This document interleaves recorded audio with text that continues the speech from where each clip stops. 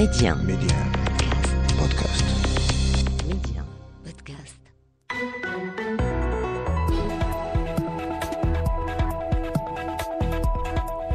مرحبا بكم. دينامية جديدة في العلاقات المغربية الإسبانية وبداية مرحلة غير مسبوقة بين البلدين. رئيس الحكومة الإسبانية بيدرو سانشيز زار المغرب بدعوة من العاهل المغربي الملك محمد السادس، وبعد محادثات معمقة اعتمد البلدان بيانا مشتركا أكد عزمهما على وضع خارطة طريق دائمة وطموحة تتضمن عدة عناصر.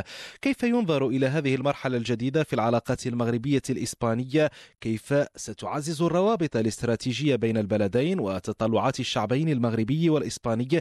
وما دلالات العناصر المتضمنة ضمن خارطة الطريق المتفق بشأنها؟ أسئلة وأخرى نطرحها على ضيفي الحلقة من الدار البيضاء الإعلامي والمحلل السياسي يونس دافقير، ومن داخل الاستوديو ميديان نبيل درويش نائب مدير الأخبار بقناة ميديان تيفي وكاتب متخصص في العلاقات المغربية الإسبانية. أستاذ يونس دافقير، أهلا ومرحبا بك. أهلا بك أستاذ رضا. أهلا بك أستاذ نبيل. مرحبا. أهلا بك أستاذ نبيل درويش، أنت معي في استوديو ميديا. أهلا ومرحبا بك. مرحبا أستاذ رضا. أهلا وسهلا. إذن قبل أن نستهل هذه الحلقة أدعوكم في البداية لمتابعة جانب من أصداء زيارة رئيس الحكومة الإسبانية للمغرب وما تلاها من ردود فعل إيجابية داخل إسبانيا. نتابع ذلك ضمن هذا الروبورتاج لمراسلنا في مدريد محمد المدن.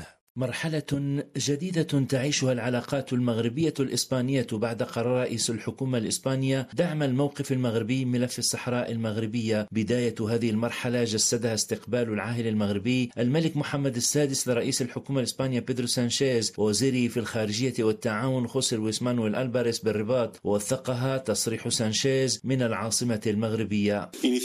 نبدأ إذن مسارا جديدا من هذا التاريخ الطويل المشترك بين إسبانيا والمغرب الذي يجب أن يسمح لنا بمواجهة التحديات بكل ثقة، لكن أيضا استثمار الفرص المتعددة التي يعد بها مستقبل التعاون بين البلدين. إنها شراكة حقيقية بين المغرب وإسبانيا، وإسبانيا والمغرب هي للقرن 21. اللقاء أنهى على نحو فعلي الأزمة الدبلوماسية غير المسبوقة بين البلدين، واهتمت بها وسائل الإعلام الإسبانية حدثا بارزا. إسبانيا والمغرب يبصمان من الرباط مرحلة جديدة من إعادة العلاقات بين البلدين بإعادتها إلى طبيعتها عقب أشهر 10 من الأزمة الدبلوماسية. الإشارات التي صدرت الليلة في الرباط هي دالة للغاية. القرارات الهامة التي تمخضت عن استقبال العاهل المغربي لرئيس الحكومة الإسبانية رأى فيها المحلل السياسي وعضو الحزب العمالي بمدريد محمد قرارات تصب في حل ملفات عديدة علقة، خصوصا التي تعني الجاليات المغربية. زيارة رئيس الحكومة هو خبر سار سيساعد كثيرا في تحسين علاقات المغاربة الذين يعيشون في إسبانيا والإسبان في المغرب، وسيتم تفعيل كل المسائل الحدودية وفتح عمليات العبور الصيفية. قرارات اللقاء المغربي الإسباني أنهت إذن أزمة قطاعات اقتصادية تأثرت بتداعيات الأزمة بين البلدين، مثل قطاعات النقل البحري للمسافرين جنوب إسبانيا، كما يؤكد الإعلام الإسباني نفسه. هناك شعور بالرضا بين أوساط موظفي قطاعات بحرية ووكالات الأسفار، وهي تنتظر هذه الأيام استئناف أنشطتها عقب عامين من التوقف، إذ اضطرت معه الشركات إلى الإغلاق النهائي بسبب الوباء وبسبب التوتر مع المغرب.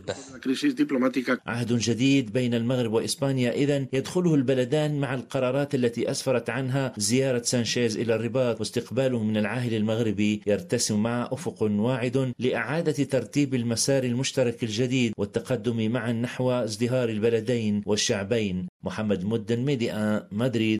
نبدأ معك أستاذ يونس دافقير. أستاذ يونس دافقير، كيف وصلنا اليوم إلى هذه المرحلة المتقدمة جدا في العلاقات بين الجارين المغربي والإسباني؟ ما الذي أسهم بالضبط في تغيير حسابات الجانب الإسباني؟ وأيضا ما دلالات إشراف العاهل المغربي الملك محمد السادس يعني بشكل مباشر على تدبير هذا الملف؟ أتمن الصيغة التي طرحت بها الزميل رضا السؤال، لأن الأمر لا يتعلق في المحصلة بمنتصر ومنهزم في هذه العلاقة، بل بدولتان بذلتا مجهودا مشتركا لأجل التوصل إلى توافقات جديدة ومتينة في عالم يعاد تشكيله من جديد.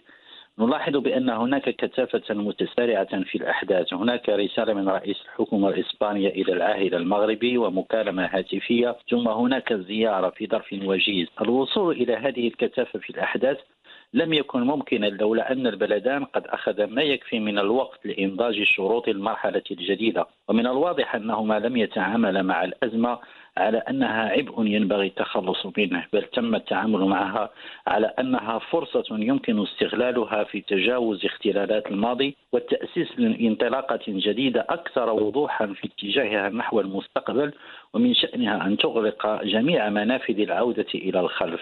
وهناك مقاربة واقعية مع اعتمادها. هناك وضوح في المؤاخذات ووضوح أيضا في طرح الإمكانات والفرص. الطرح المغربي تمحور حول مسائل قيمية: الاحترام المتبادل، الالتزام، الثقة، حسن الجوار، وهو ما سهل على إسبانيا تطوير موقفها لأنها لم تكن إزاء جانب المغربي يطرح قضايا غير عادلة. لم يكن المغرب مبتزا ولا متجاوزا لحقوق الآخرين، كان فقط مطالبا بالعدالة والإنصاف في العلاقة بين البلدين.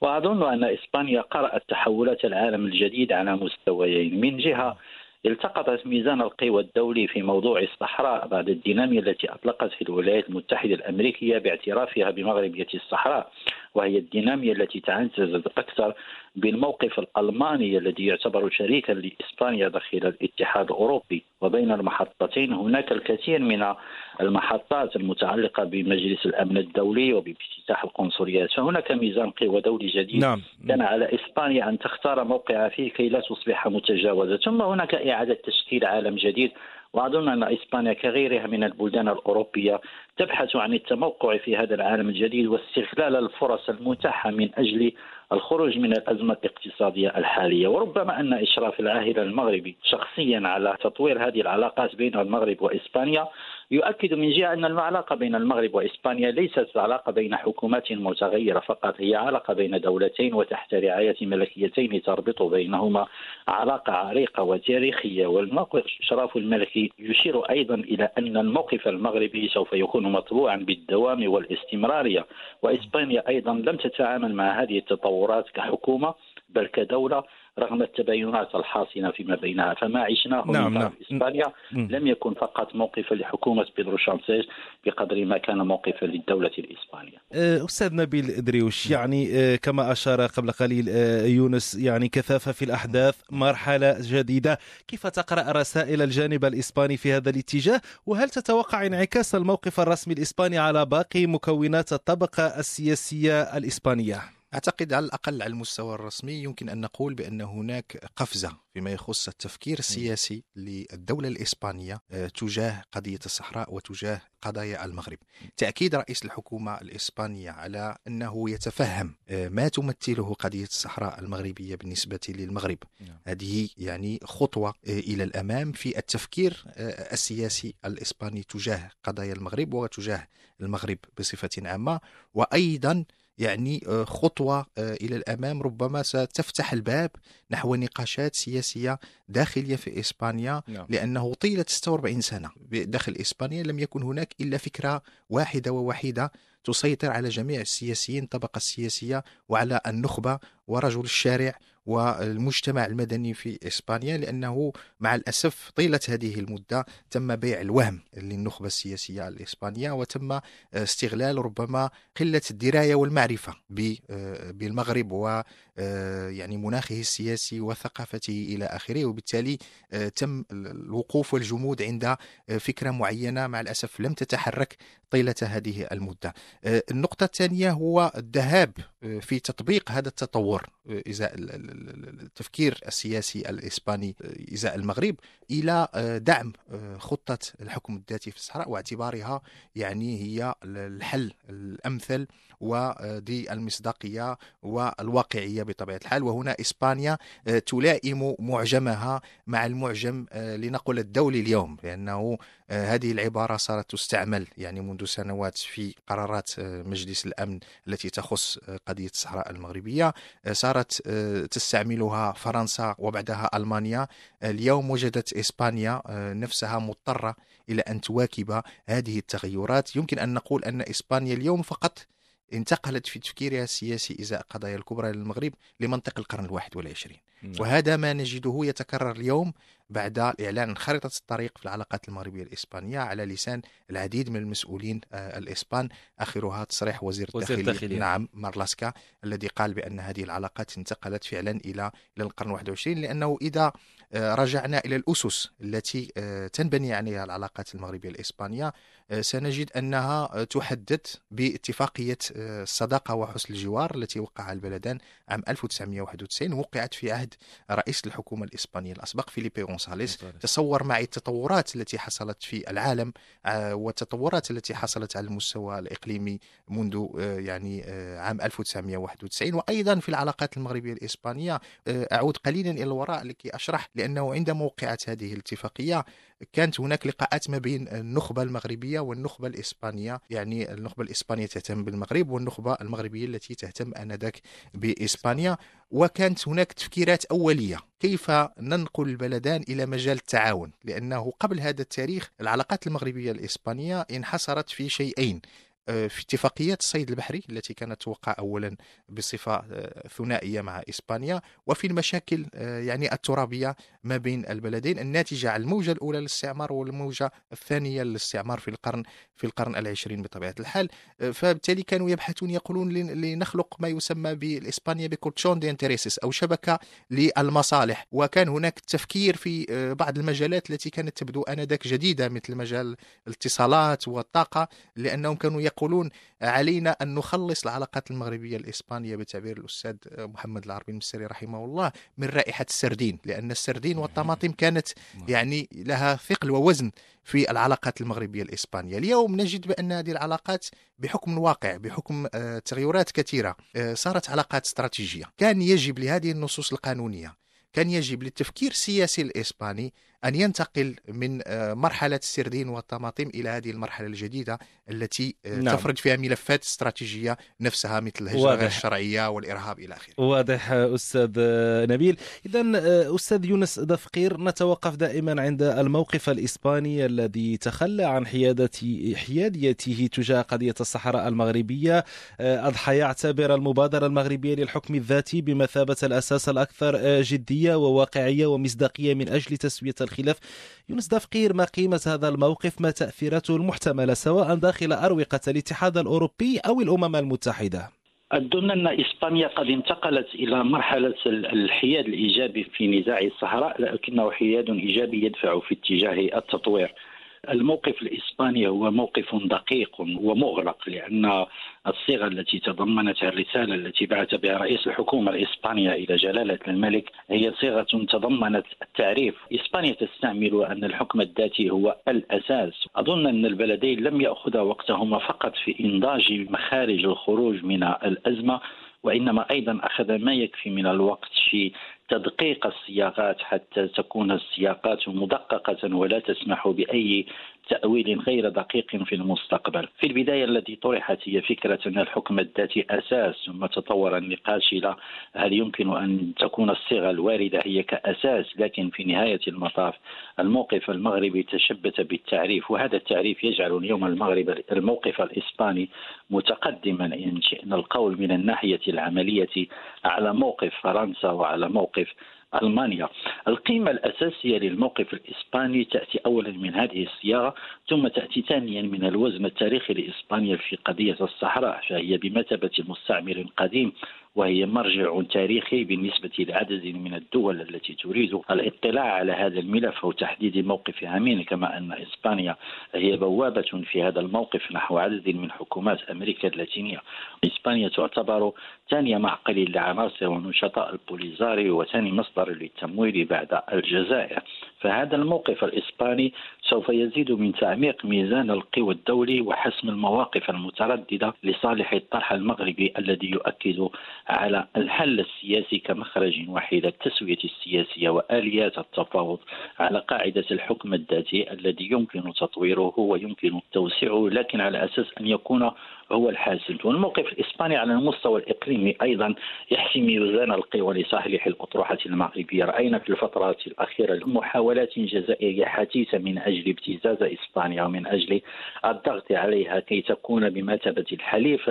الجدار الأخير في التصدي لهذه الدينامية التي انطلقت على مستوى العالمي، لقد لاحظنا في تحولا كبيرا جدا في الموقف الإسباني. إذا عدنا فقط إلى 15 شهرا الماضية سنجد بأن إسبانيا وألمانيا كانت هي المبادرة إلى التحرك ضد الاعتراف الأمريكي بمغربية الصحراء، وإسبانيا أيضا هي نفسها التي تورطت في جريمة تهريب مطلوب للعدالة كي يتم تحقيق إفلاته من العقاب.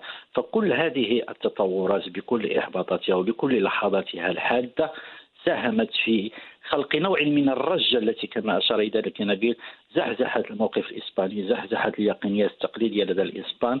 كل هذا كان يعتمل وينضج على نار هادئة، لكنه كان يحتاج إلى حادث فاصل من أجل التوقف ومن أجل مساءلة كل هذا المسار والخروج منه بالضمانة الأساسية. وأعتقد أن الضمانة الأساسية الآن هي ألا تعود إسبانيا إلى الازدواجية وإلى الغموض وإلى الحياد السلبي في نزاع الصحراء، وأن تقدم على صفحة جديدة. وما دام أن إسبانيا قد تقدمت قدما على أساس هذا الاعتراف بسيادة المغرب على صحرائه، فإن المغرب أيضا سوف يتقدم قدما على أساس أن يكون شريكا موثوقا أكثر ومنتجا أكثر ويوفر منافذ أفضل بالنسبة لإسبانيا ولاقتصاديتها في المرحلة المتطورة. لذلك سوف نلاحظ أن المواقف والتصريحات والبلاغات التي صدرت عن الجانب المغربي عقب هذا التطور الإسباني تشير كلها إلى مسائل اقتصادية، وهذا أمر واضح في العلاقات الدولية. ليس هناك ما يعطى بالمجان، هناك صفقات متبادلة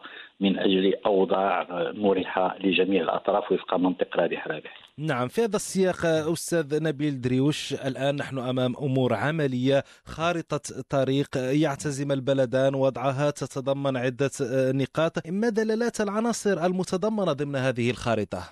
أعتقد أنها خارطة طريق للعبور بالبلدين إلى منطق القرن 21، وأيضا هي خارطة طريق من أجل التطبيع الكامل للعلاقات بين المغرب وإسبانيا وتجاوز الأزمة السياسية والدبلوماسية التي عاشها البلدان طيلة 10 أشهر الأخيرة. فإذا لاحظنا يعني في خارطة الطريق فإن أول نقطة والتي أعتقد تشكل البوابة لدخول البلدين إلى منطق القرن 21 هو تخلي إسبانيا عن مقاربتها التقليدية والقديمة لقضية الصحراء. فأول نقطة تشير إلى الموقف الجديد لإسبانيا من قضية الصحراء وإلى دعمها لخطة الحكم الذاتي في الصحراء، وكما قال الأستاذ دافقير باعتبارها الأساس الأكثر جدية وواقعية ومصداقية لحل هذا النزاع.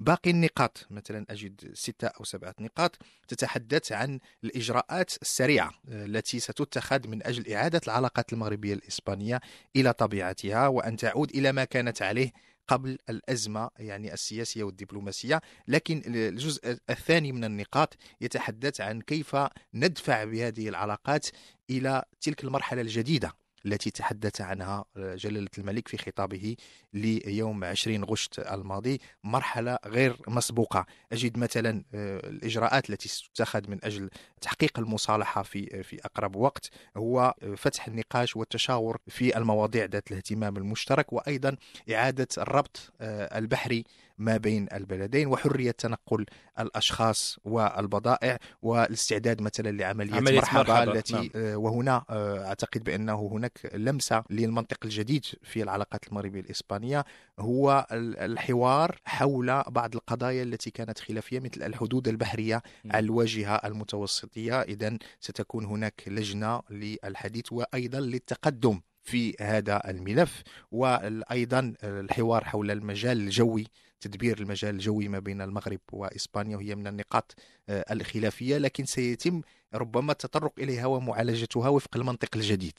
إذن هناك منطق جديد في معالجة القضايا القديمة، وهناك أيضا منطق جديد في فتح يعني آفاق جديدة لهذه العلاقات والدفع بها إلى الأمام. مثلا من الأمور التي أجدها جديدة هو التركيز على التربية والتكوين المهني ما بين البلدين، ونعرف بأنه قاطرة من أجل التشغيل، وأيضا التعاون فيما يخص الجامعات، ثم التأكيد على الملف التعاون الثقافي ما بين البلدين، والحديث عن مؤسسات يعني الثقافات الثلاث بمدينة إشبيلية كقاطرة للدفع بهذا التعاون الثقافي ما بين البلدين الذي نحن في حاجة ماسة إليه، لأنه كل تعارف ما بين الشعبين، كل حوار ثقافي سيكون له بطبيعة الحال انعكاسات على رؤية خصوصا الجانب الإسباني للمغرب، وانعكاسات على باقي بطبيعة الحال الملفات، وهي أرى بأنها باب أساسي لكي نخفف من حدة بعض الخلافات التي يمكن أن تطرح.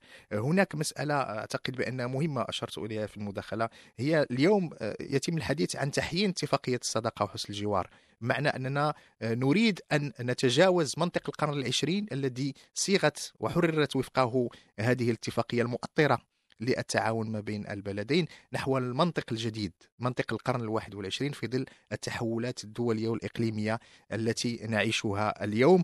وهناك نقطة أخيرة هي النقطة 16 في خارطة طريق التي تتحدث على أن جلالة الملك ورئيس الحكومة الإسبانية بيدرو سانشيز سيقومان بتعيين لجنة مكلفة بالسهر على تنفيذ هذا البيان في أجل 3 أشهر، معنى أن هذه اللجنة تعني بأن هذا البيان ليس مجرد شعارات سياسية، وإنما هو فعلا خارطة طريق للعمل والمضي قدما بين البلدين في اتجاه ترسيخ التعاون وفق منطق جديد. وأيضا كون أنه آخر شيء يأتي في البيان هو تحديد أجل تعيين هذه اللجنة وتحديده في 3 أشهر، فهذا يدل يعني على أمور عملية بسرعة وتبشر بالخير في مستقبل العلاقات بين البلدين. أستاذ يونس دافقير، يعني بالمقابل من الواضح أن طي صفحة الأزمة بين المغرب وإسبانيا يقلق السلطة الحاكمة في الجزائر. هل تتوقع خطوات تصعيدية جزائرية تجاه إسبانيا؟ الجزائر لوحت بمسألة رفع أسعار الغاز، يعني لماذا تواصل الجزائر سياساتها العدائية تجاه مصالح المملكة المغربية؟ أظن أن الجزائر تستشعر الخطر من التحولات التي تقع في محيطها، فالحديث عن مرحلة غير مسبوقة في العلاقة بين المغرب وإسبانيا هو أيضا حديث عن تحولات جيوستراتيجية كبيرة في المنطقة، وقد انتبهت إليها مجلة البوا الفرنسية التي توقفت عند هذا الموضوع.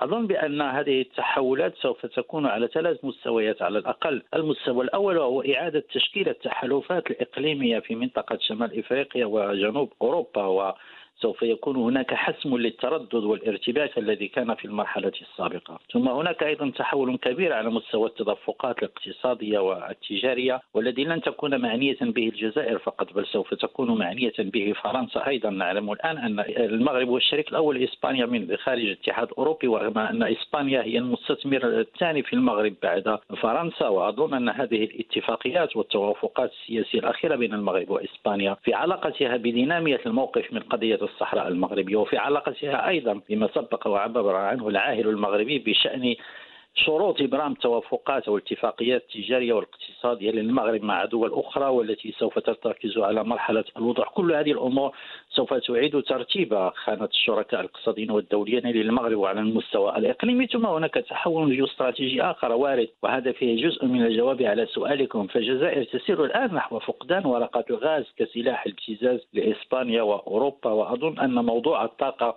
سوف يكون واحدا من التحولات الجيوستراتيجية التي سوف يؤدي إليها هذا التحالف الغير المسبوق. ثم هناك العنصر الآخر والذي سوف يترتب عن هذه التحولات، وهو أنه سوف يؤثر على الموقف الفرنسي الذي سوف يجد نفسه مجبرا على القيام بخطوات دبلوماسية من شأنها أن تجعل باريس تستعيد المبادرة، باريس التي كانت في المقدمة عند بداية طرح الحكم الذاتي والتي عبرت عن مواقف متقدم في 2007. فهذه العلاقة الجديدة بين المغرب وإسبانيا تتجاوز في تأثيراتها العلاقة المتبادلة بين البلدين، وتتجاوز دفع النظام الجزائري نحو مزيد من العزلة الإقليمية ونحو المزيد من الاندحار على مستوى موقعه في الساحة الدولية. يمكن أن نقول الآن بأننا نسير في اتجاه حسم هذا النزاع، الحسم توفرت أرضيتها على مستوى مجلس الأمن الدولي، وقبل ذلك تم وضع ترتيباته على مستوى الاتحاد الإفريقي الذي سلم بأن هذا الموضوع مطروح لدى الأمم المتحدة فقط. تم حسمه أيضا بهذه الدينامية الجديدة التي أطلقتها الولايات المتحدة الأمريكية وحطت الرحال في ألمانيا، وهي الآن تحط محطتها في إسبانيا. بقي فقط أن تتحرك فرنسا بشكل أقوى على هذا الصعيد، وربما أن كل هذه الدينامية وهذا الضغط وإغلاق هذه الحلقة حول الجزائر المعزولة على نفسها قد يدفعها نحو أن تعيد النظر في موقفها، وأن يكون حضورها أكثر وضوحا وأكثر التزاما في المشاورات المقبلة حول الصحراء، حيث لم يعد بإمكانها أن تختبئ خلف أنها تدعم طرفا فقط، بل يجب أن تواجه نفسها بأنها طرف في النزاع. وهذا ما أكدته حين استدعت سفيرها في إسبانيا بالتشاور بسبب الموقف الإسباني الجديد. أختم معك أستاذ نبيل دريوش في جملة أو جملتين، يعني على ضوء ما سبق، أي نظرة للمستقبل؟ كيف سيشكل هذا التعاون جسرا حقيقيا بين القارتين الإفريقية والأوروبية؟ المغرب هو بوابة طبيعية لإفريقيا، وكما أن إسبانيا هي بوابة طبيعية لأوروبا. الجغرافيا وضعتنا في مكان استراتيجي مهم وأعطتنا يعني الكثير من الامتيازات.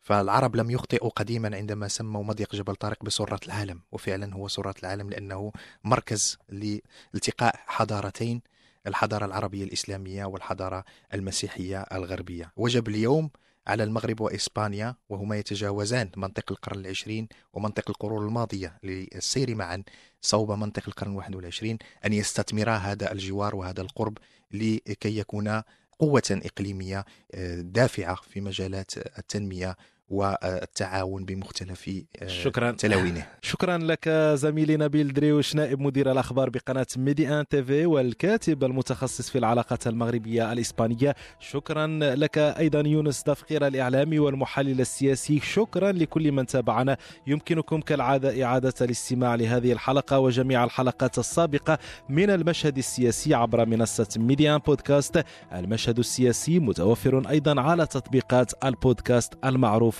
إلى اللقاء.